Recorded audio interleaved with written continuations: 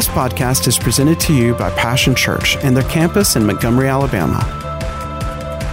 For more information, visit www.mypassion.church.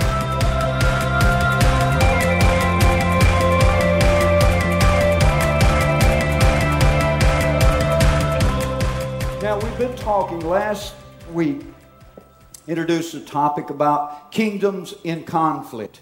Kingdoms in conflict. And I kind of, the way I did it, I compared it to city of man versus the city of God. And, quoted a little bit, from The Tale of Two Cities by Dickens. He said it was the best of times, it was the worst of times. It was a time of light, it was a time of great darkness.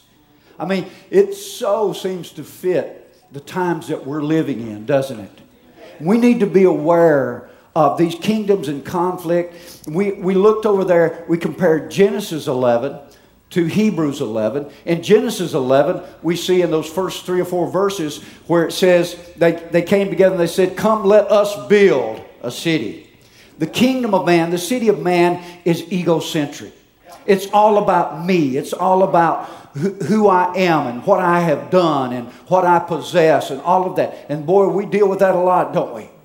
That's probably one of the biggest motivating factors of most people, what they do with their careers, what they do with their job, how they spend their money. Everything is centered around what? Which city is going to dictate to my life? Which city am I going to choose to live by their values?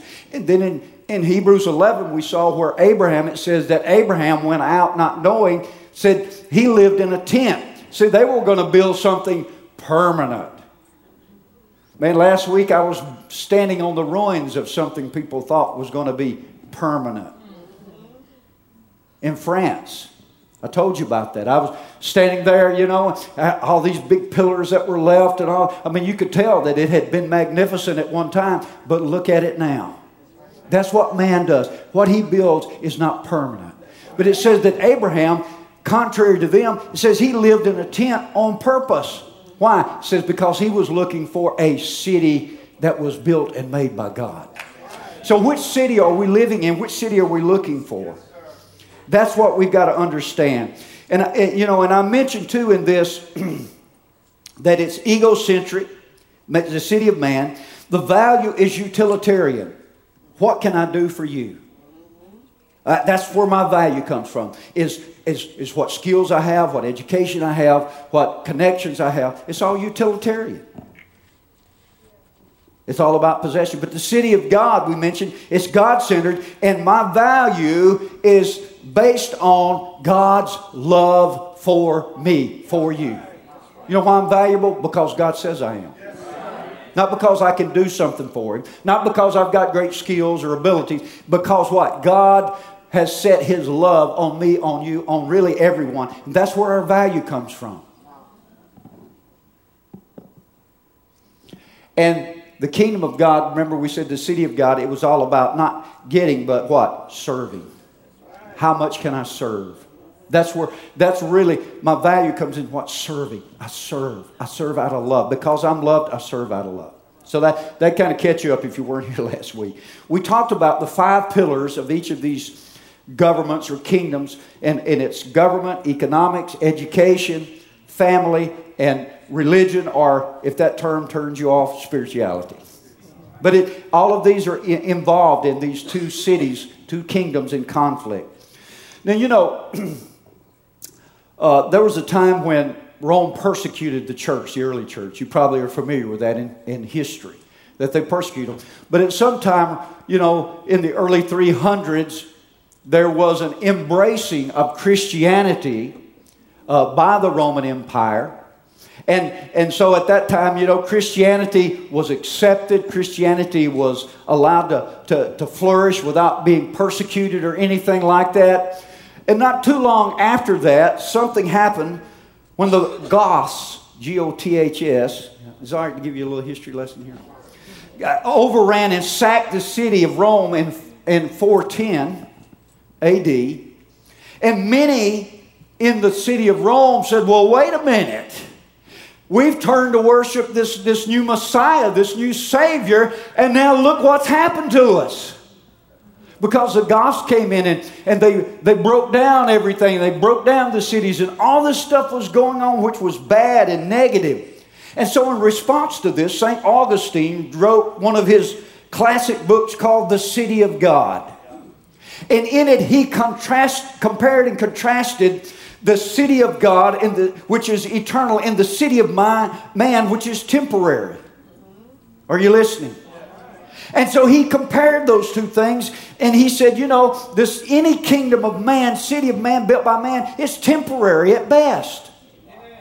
But the kingdom of God, the city of God that we are associating with, he said it's eternal. And this is something, I think, as we are living out our lives here in this nation, we're facing an election and everything. And you know what I told you about the election? Get all the information you can, pray, and then go vote. But we need to be aware and understand, I talked about it. There is no Savior coming up in this next election. The Savior's already come. He's already here. Amen. So whoever is elected in this next election, don't look to them as the Savior. See, it's all about what we put our focus upon. So today we kind of live in the same perplexity as they did and paradox, because our nation, our fathers, most of our forefathers that founded this nation, it was founded on Judeo-Christian ethics and faith and belief and that's what our institutions was. I told you, the changes I've seen as young as I am, I can remember. When we, in the schoolroom, the Bible was right up there on the teacher's desk. And every day, Pastor, we pledge allegiance, somebody read from the scriptures, and we prayed. In the classroom. Oh my gosh. But no more. Boy, how have the mighty fallen. And so we have to look at these things and understand. As we look, and today we're going to begin to look at some of these 5 pillars, 2 of them today, government and economics, and we're going to compare them from these 2 kingdoms or these 2 cities that are in conflict. And we, like Abraham, are in the world, but what? We're not to be of the world. Isn't that right? That, I may live within the structures of some of this earthly kingdom here, but I want to tell you what, that's not the bottom line for my life. That's not where I draw my values from. I'm going to tell you what I believe in the city, in the kingdom I live in, it is supernatural. Now see, when we hear that word, most of us, we get all, woo. But, super just means greater than or above. So when we say supernatural, we're just saying what? It's greater. It's greater in authority. It's greater in power. It's greater than in duration. It's greater in everything that is good. It is greater. That's all supernatural means. Doesn't mean you have to have an explosion going off all the time. Let's talk about the government. The government. Romans 13. I want to read over there real quickly. Romans 13 verse 1. As believers, we really need to get a grasp on this and an understanding of this so that we're not shook up. I told you, I said, no matter what candidate you're favoring or looking for, bottom line is, whichever one of the 3 candidates that are running gets elected, you know what we are to do as Christians? There you go.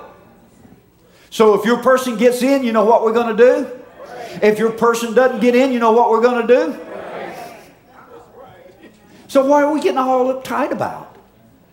Why are we like the world that thinks that, the political system's going to save us?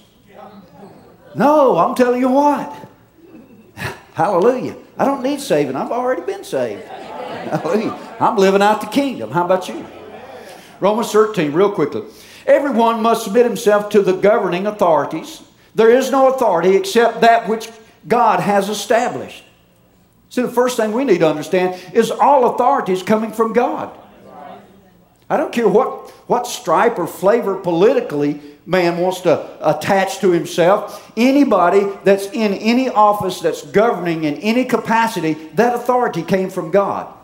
Now, that doesn't mean that everybody is using that authority godly. But the authority, the right to govern, comes from God because He's the source of all authority. That's what he's explaining this to the Romans. Because at this time, they didn't get to vote. Are you listening? They didn't vote for who Caesar was going to be. And most of them had no rights except the right to be persecuted. So he's writing to these people. He says, the authorities that exist have been established by God. Consequently, he who rebels against the authority is rebelling against what God has instituted. And those who do so will bring judgment on themselves. For rulers hold no terror for those who do right, but for those who do wrong. Do you want to be free from the fear of the one in authority? Then do what is right, and he will commend you. Awful quiet here. For he is God's servant to do you good. But if you do wrong, be afraid, for he does not bear the sword for nothing. He is God's servant, an agent of wrath, to bring punishment on the wrongdoer. Therefore, it is necessary to submit to the authorities, not only because of possible punishment, but also because of conscience. This is why you pay taxes. Woo. Wait a minute. You complaining about your taxes? For the authorities are God's servants who give their full time to governing. Give everyone what you owe him. Hello. If you owe taxes, pay taxes. If revenue, then revenue. If respect, then respect. If honor, then honor. Now, he's talking here in a general way about authority and where it comes from. It comes from God. And he said for the sake of our conscience and for the sake of just, living a quiet and peaceable life, he said we need to be submitted to the authority. And when we recognize that authorities come from God, all the more reason and all the more easier it is to submit to that authority. Now here's the thing about it. The kingdom of God says that all authority is delegated by God to govern. But the kingdom of man says authority comes from the people who are governed. You wonder why many in government have no fear of God? They don't understand, nor do they recognize that the authority they are exercising, they are doing that as under God, whether they're Christian or not. Are you listening? See, I'm not looking to just get all Christians in the government. I mean, maybe that would be good, maybe not. I don't know. But here's the thing I do know. God wants capable people to get in there, and He wants those people to have a measure of understanding and the fear of God that the office that they're in, whether it's president or whatever it might be, that authority comes from God. And see, if we think the authority comes from the people or it comes from myself or wherever, some other source, then there's no fear of God to cause me any restraint so that I exercise that authority as a steward. Are you listening? And this is what we're looking for, is people that have a understanding that the authority they have come from God. And so I'm going to exercise that authority as a stewardship. Now that's not only true about civil authority, that's true in the church. Hello? I'm a person, I have delegated authority. That means it's limited to whatever the parameters for the delegated authority is. If I move out beyond that, then I'm abusing my office. That right, Pastor? Anybody? See, so this is what we have to understand. And as we're looking to live in the kingdom of God, we have to understand that every one of us are under authority. We're under the authority. Not only the authority of Jesus Christ, but we're under other authorities as well.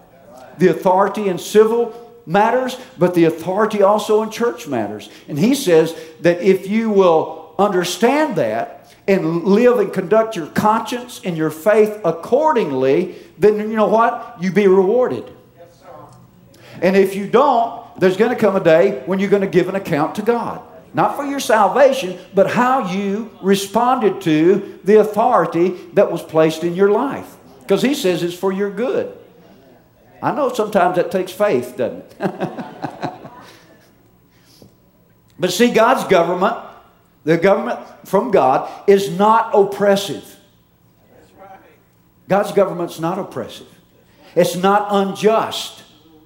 God's authority in government is the servant of God to the people. That's what it's about. Isn't that what he just said? He said they serve. That's the intent and purpose of all authority that God has delegated. The intent and purpose is that it is used in a stewardship way to serve the people on behalf of God. That's what it's about.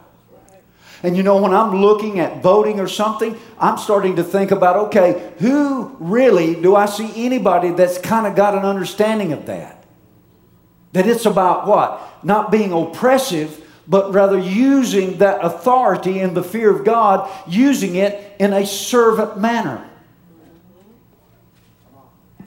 It's awful quiet in here. Man's government, outside of the influence of God, man's government is oppressive, intrusive, and it's always self-serving. It's about power. You know, in Acts 5:29, you know, Peter and James were called up before the Sanhedrin, which were the religious authorities, the ruling authorities of their day. And they began to question them about healing, you know, the man at the beautiful gate. They began to question them about it. And you know, and then they charged them, you know, don't be doing this anymore. And Peter made an interesting statement here that we need to understand. He said, men ought to, men ought to obey God rather than man. Now, I mentioned this last week. When we talk about authority, all authority comes from God. So when is it right, or when do we have the right, or do we have the right ever to disobey the authority? Well, here's the thing. Whenever there's a conflict with authority, we always appeal to the higher authority. I said that's true spiritually. It's true in the natural, isn't it? What happens when a federal law and a state law conflict? What happens when a local court conflicts with the Supreme Court, whose ruling stands? It's always what we appeal to the higher authority, don't we? And when we make our decisions, when we make our choices as Christians, there are times when we may need to appeal to a higher authority, just like Peter was talking about. We ought to obey God rather than man. Thank you for those few, amen. But here's the thing. Let me say this. It could cost you.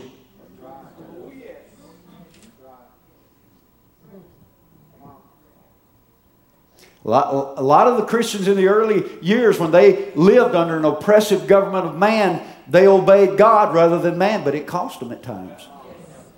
See, we don't know anything about that here. But we're beginning to kind of feel the heat.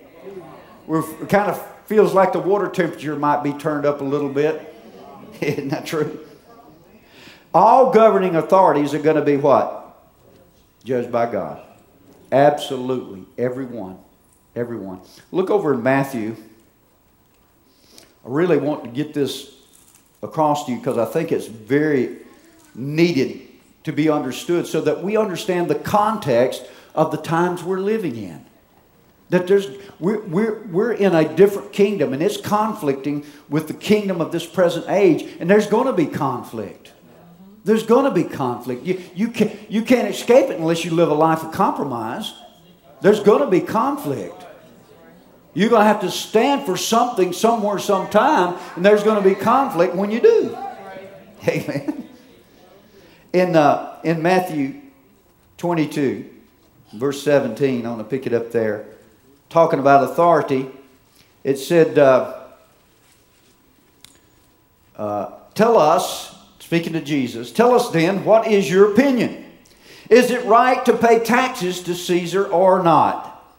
But Jesus, knowing their evil intent, said, you hypocrites, why are you trying to trap me? Show me the coin used for paying the tax. They brought him a denarius. And he asked them, whose portrait is this? And whose inscription? Caesar's, they replied. Then he said to them, give to Caesar what is Caesar's, and to God what is God's.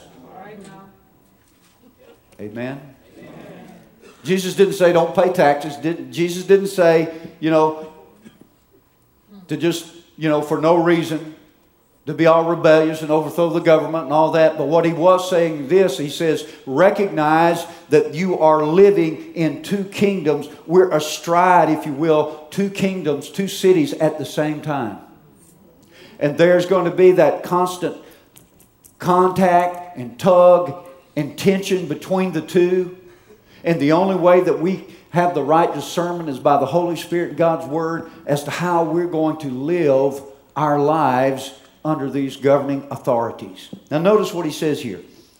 He says in Timothy, now I say this because, here at Passion Church, we pray for our government, we pray for our president, we pray for all those in leadership, we pray for them regularly because God said to. But why does God want us to pray for them? I mean, is that just something we do because we're nice little Christians?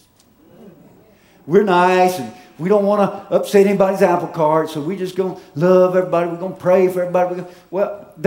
That's all good, but there's more than that. Because what we want to do as we pray and intercede, we want to remind and those in governing authority, we want them to be reminded that they are to act as stewards of the authority given them by God. Paul said over there in 1 Timothy, he said, I would therefore that you pray first of all. How many know how much comes before first? Nothing, right? First of all, that prayers, intercessions, giving of thanks be made for what? For those in authority. He said kings and rulers, those in authority. And he goes on down there and he said, so that we may lead a quiet and peaceable life, and that the gospel could go forth unhindered. Now, along with keeping the lights on and keeping the sewage flowing, yes, let's keep that flowing, and all these other things that we think about and sometimes take for granted, the bottom line of governing an authority is to provide a place where we can live a quiet, peaceable, productive life, and we can proclaim and live out the gospel witness in peace.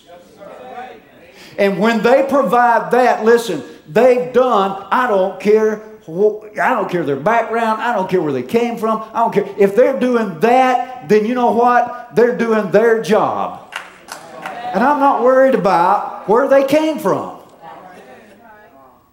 I don't care what color they are. I don't care what the background is. If they're doing, and see, we are to help them in that by our prayers,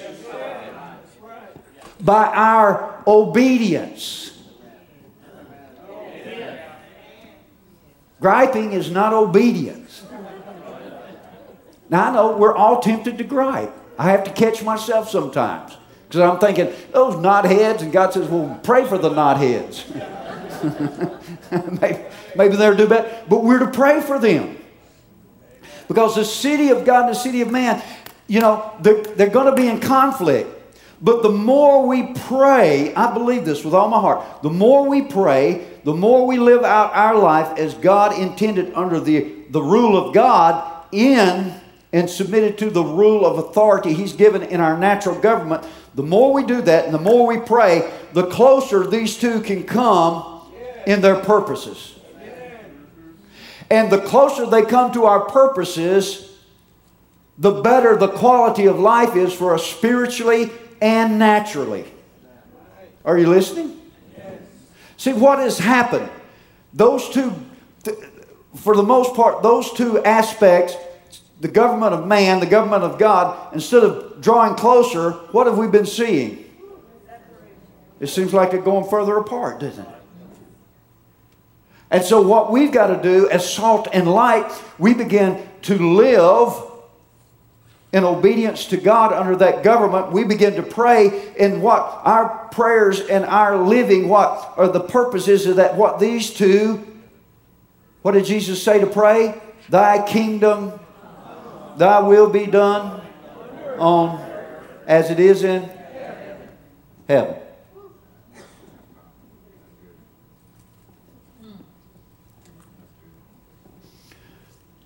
So, you know, as we're thinking about, of course, the elections in our government, I think we need to see deeper. You need to look at the issues. I want to reiterate that. Look at the issues. Educate yourself. Are you listening? Educate yourself. And I want to tell you something. However you feel about the debates, that's not the best place. Watch them, yes, but that's not the best place to educate yourself. Because most of the debates just end up everybody throwing mud at the other one. I don't learn nothing by that. Isn't that true? I don't learn what they're going to do, where they stand, what their values are. You know, go on their website. Look at what they say their platform is. Get the information. Do all that. But remember this. We live in a city, in a kingdom that is greater. We live in one that is above that. And what we want to do, whoever is elected, we want to continue what? To pray and live in such a way that the words of Jesus can begin to be manifest in a closer proximity than ever before. That is, that the kingdom of God and the kingdom of man would come closer together. Are you listening? If you look at all the great revivals that have been in this nation, and with every spiritual revival, there's also come a change in the government, in the way it governs, the way it sees the church, the way it sees its responsibility. There comes a fear of God upon a nation. So we want revival, yes, for all that what? That God will save and bring into the kingdom, but we also want to see what? We want to see what happens, you know, in the government or the city of man. We want it to come closer in alignment with the city of God. Now, let's talk about the economy just for a minute, or five or so here. The economy.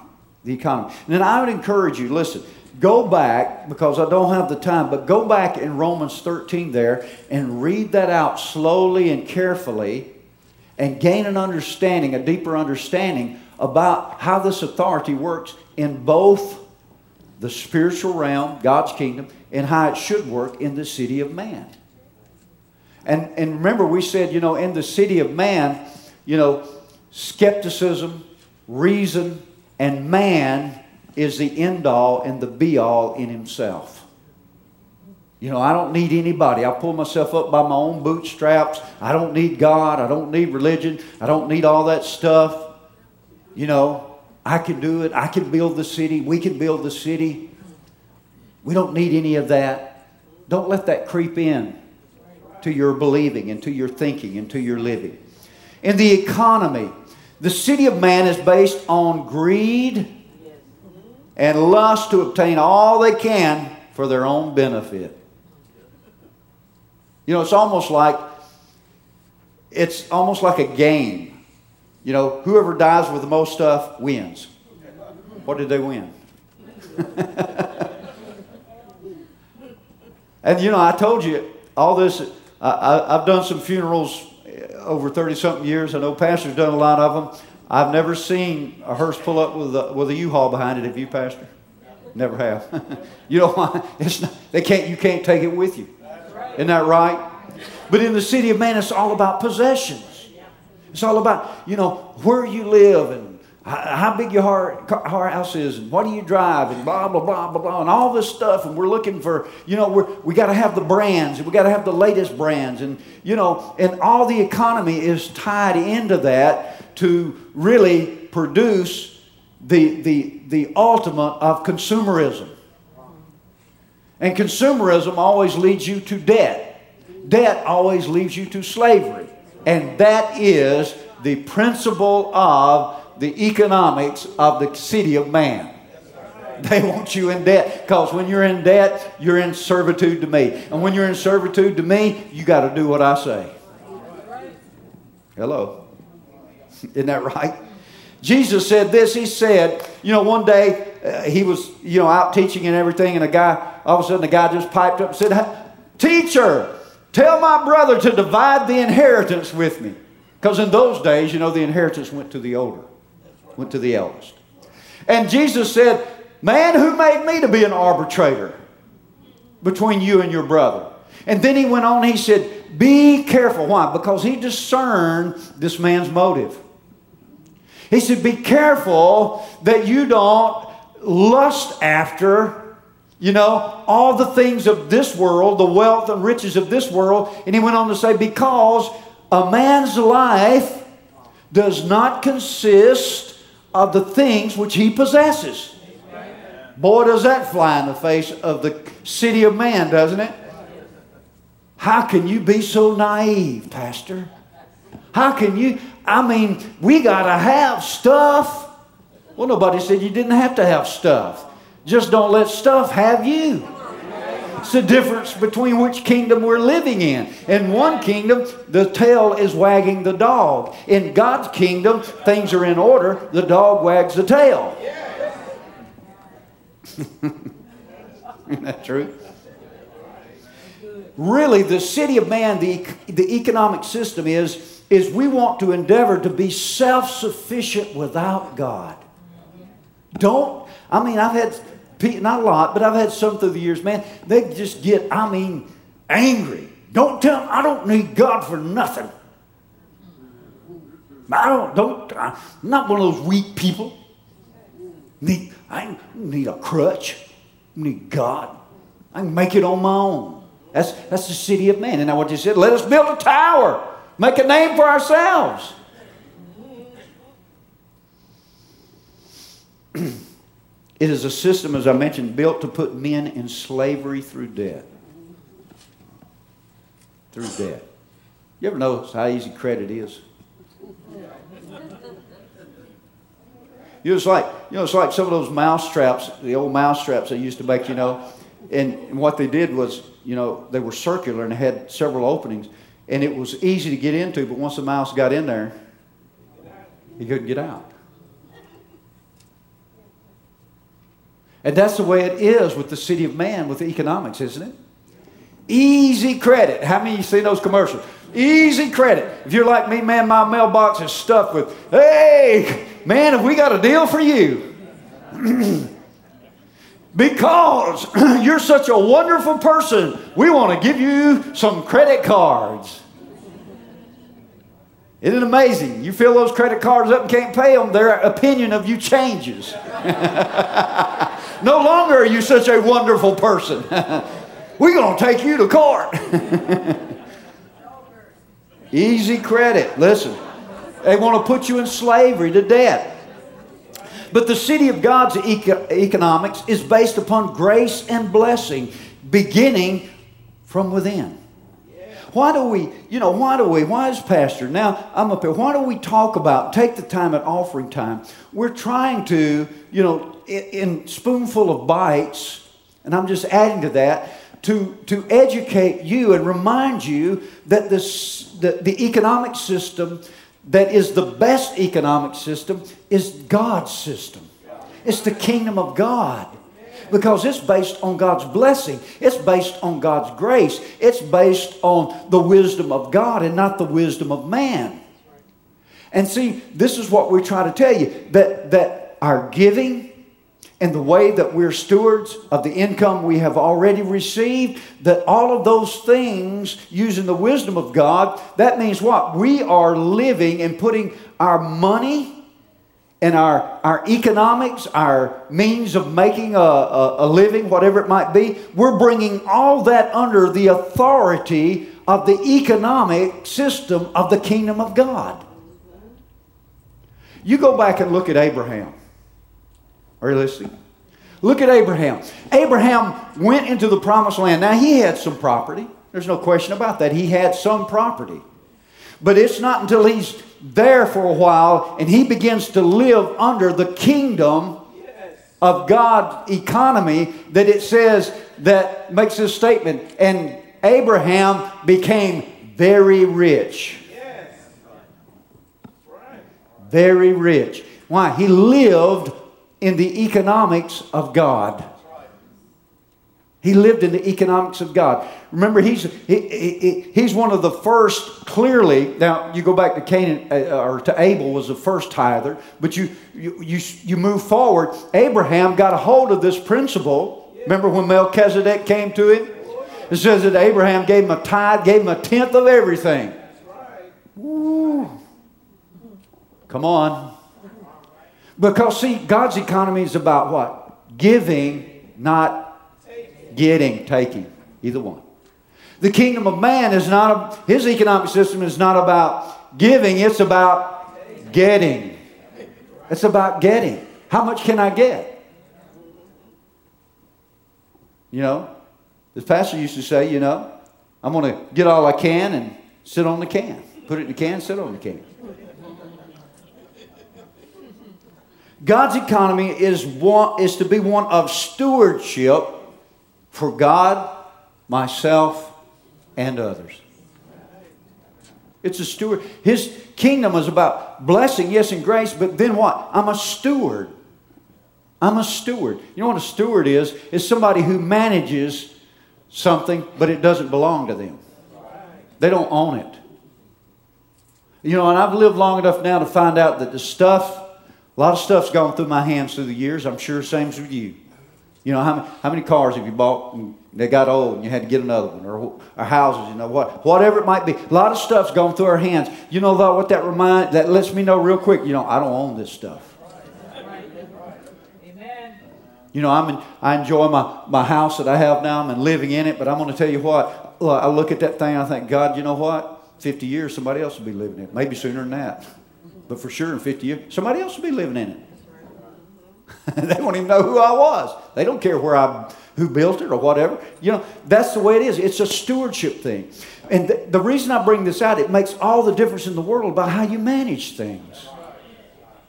When you think it's mine, man, got to pry it out of your hand. But when you realize it's all God's, then when God says, hey, I want you to do this with some of it, I want you to do that with some of it, and then you can have this much for yourself right now. And all of a sudden, we just begin to be what? Money managers for God and for His kingdom. And that is the purpose of my money is what? Number one, to promote the kingdom of God. Number two, to take care of my needs. And number three, to help those who are in need.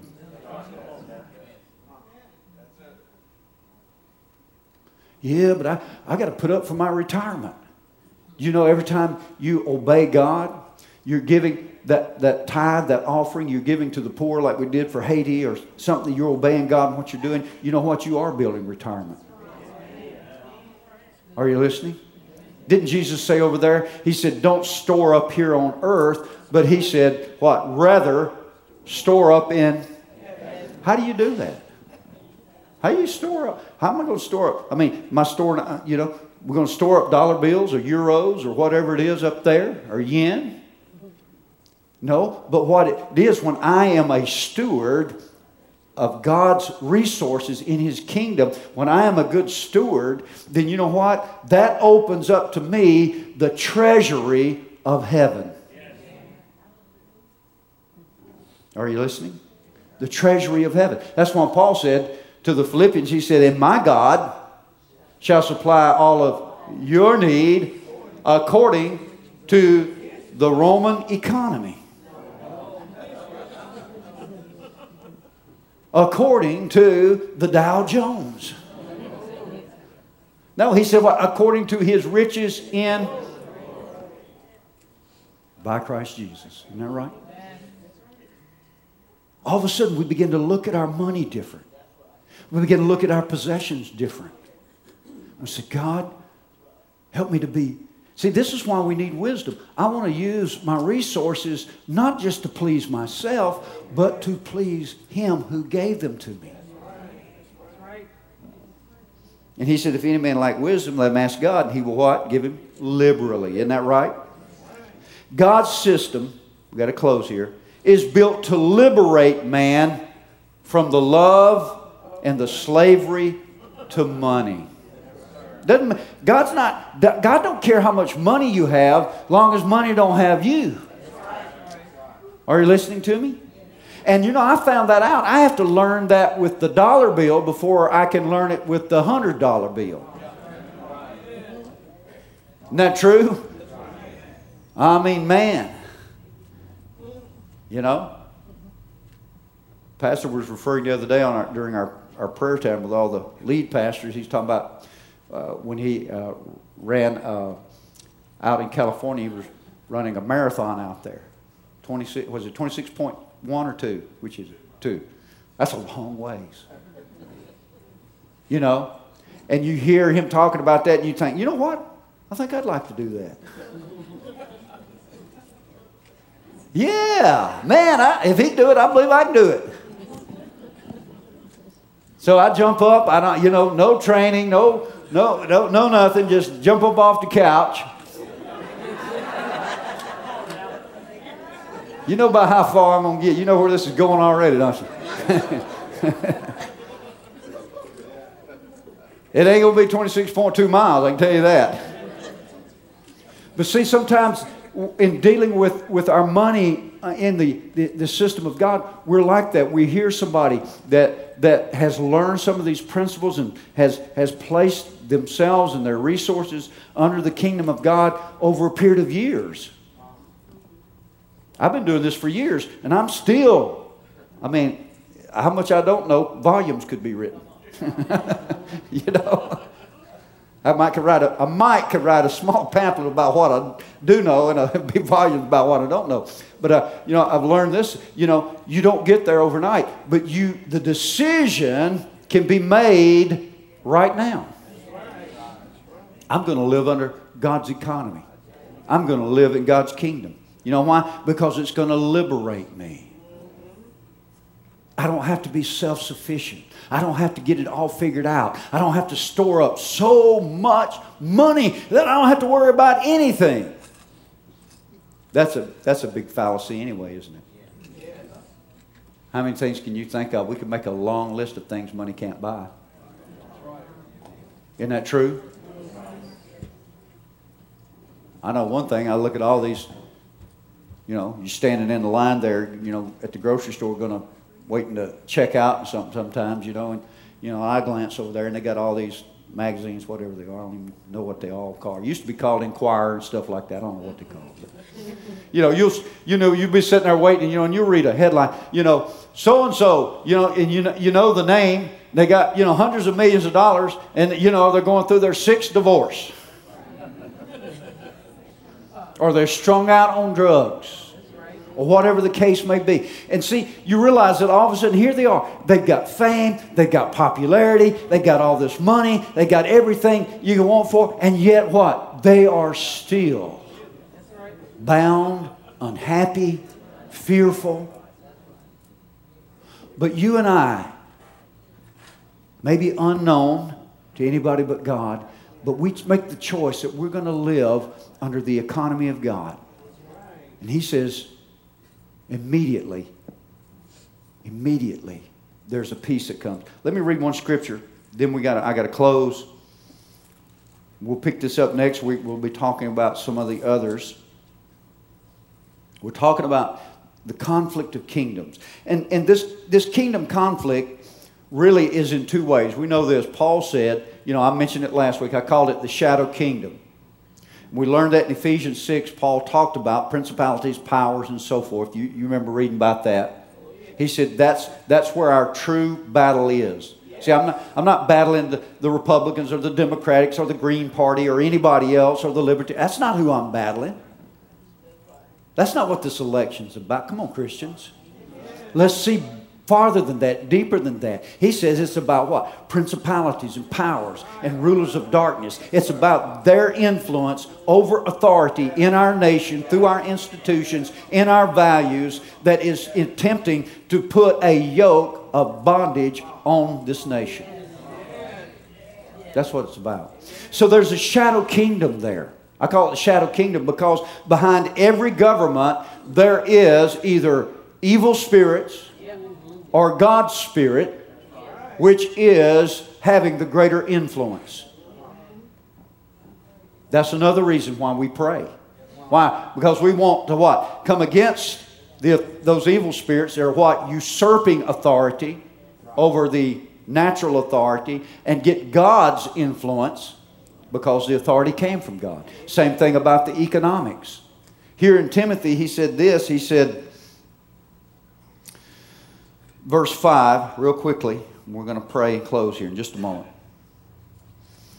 1 Timothy 6, he said, we'll start with the latter part of verse 5. He said, who've been robbed of the truth and who think that godliness is a means to financial gain. But godliness with contentment is great gain.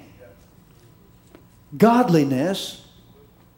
What is godliness? Love, joy, peace, gentleness, goodness, faith, faithfulness. That's godliness. In other words, that's godlike. The fruit of the Spirit, as we call them, that's godliness. That's godlike. That's the things we cultivate. See, I may have $1 in the bank and be perfectly at peace, and you may have $1 million in the bank and can't sleep at night.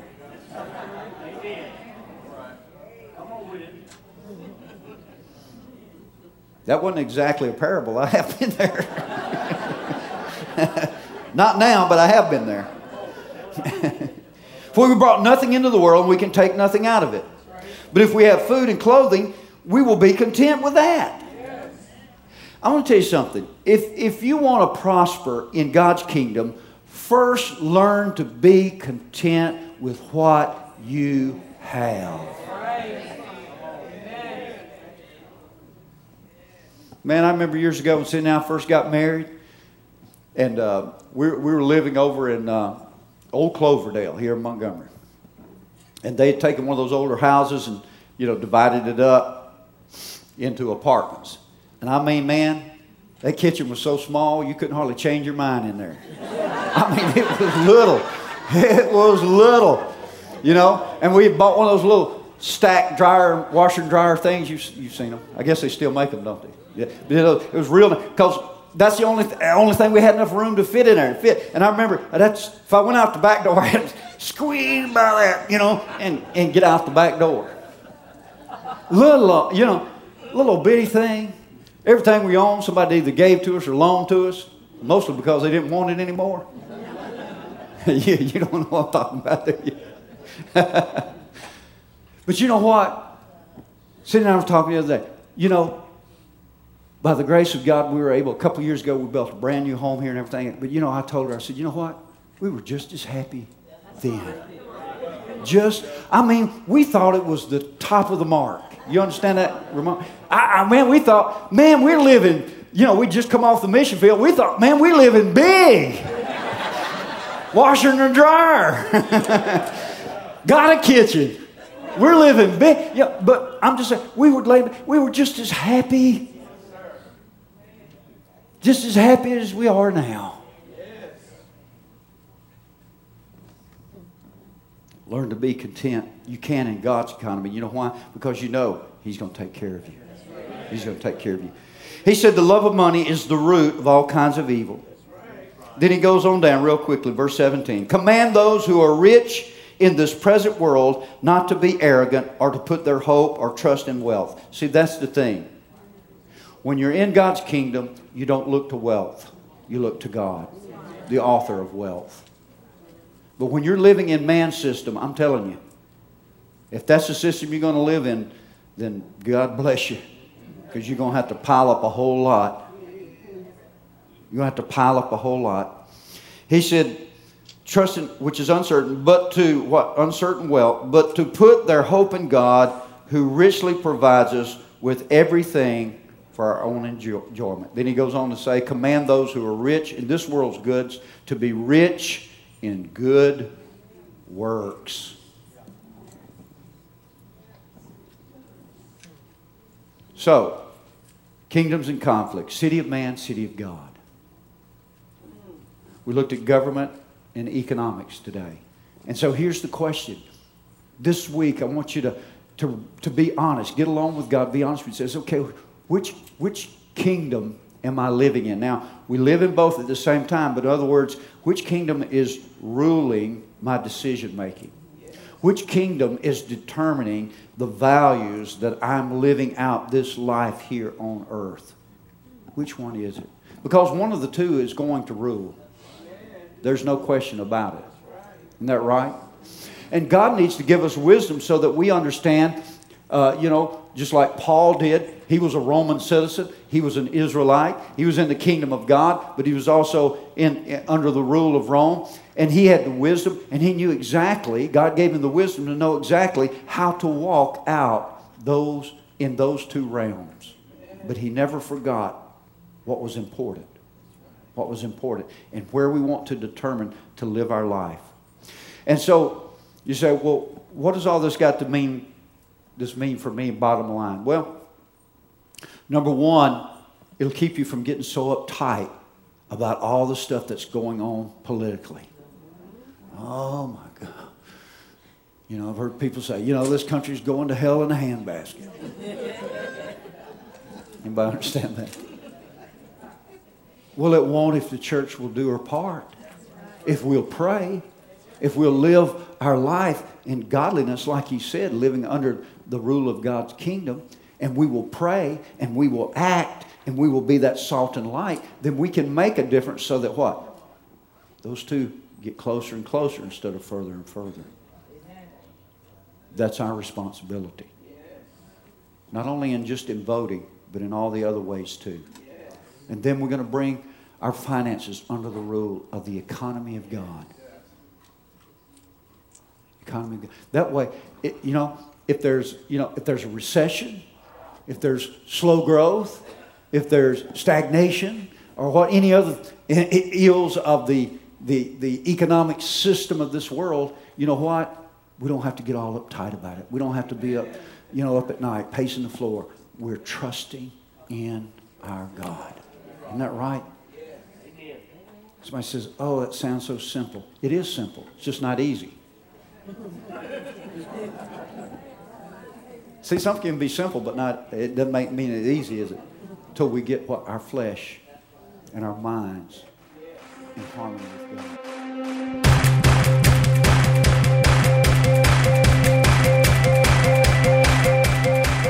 Thanks for listening to today's podcast. We hope you've enjoyed it and pray that you are blessed by God's Word.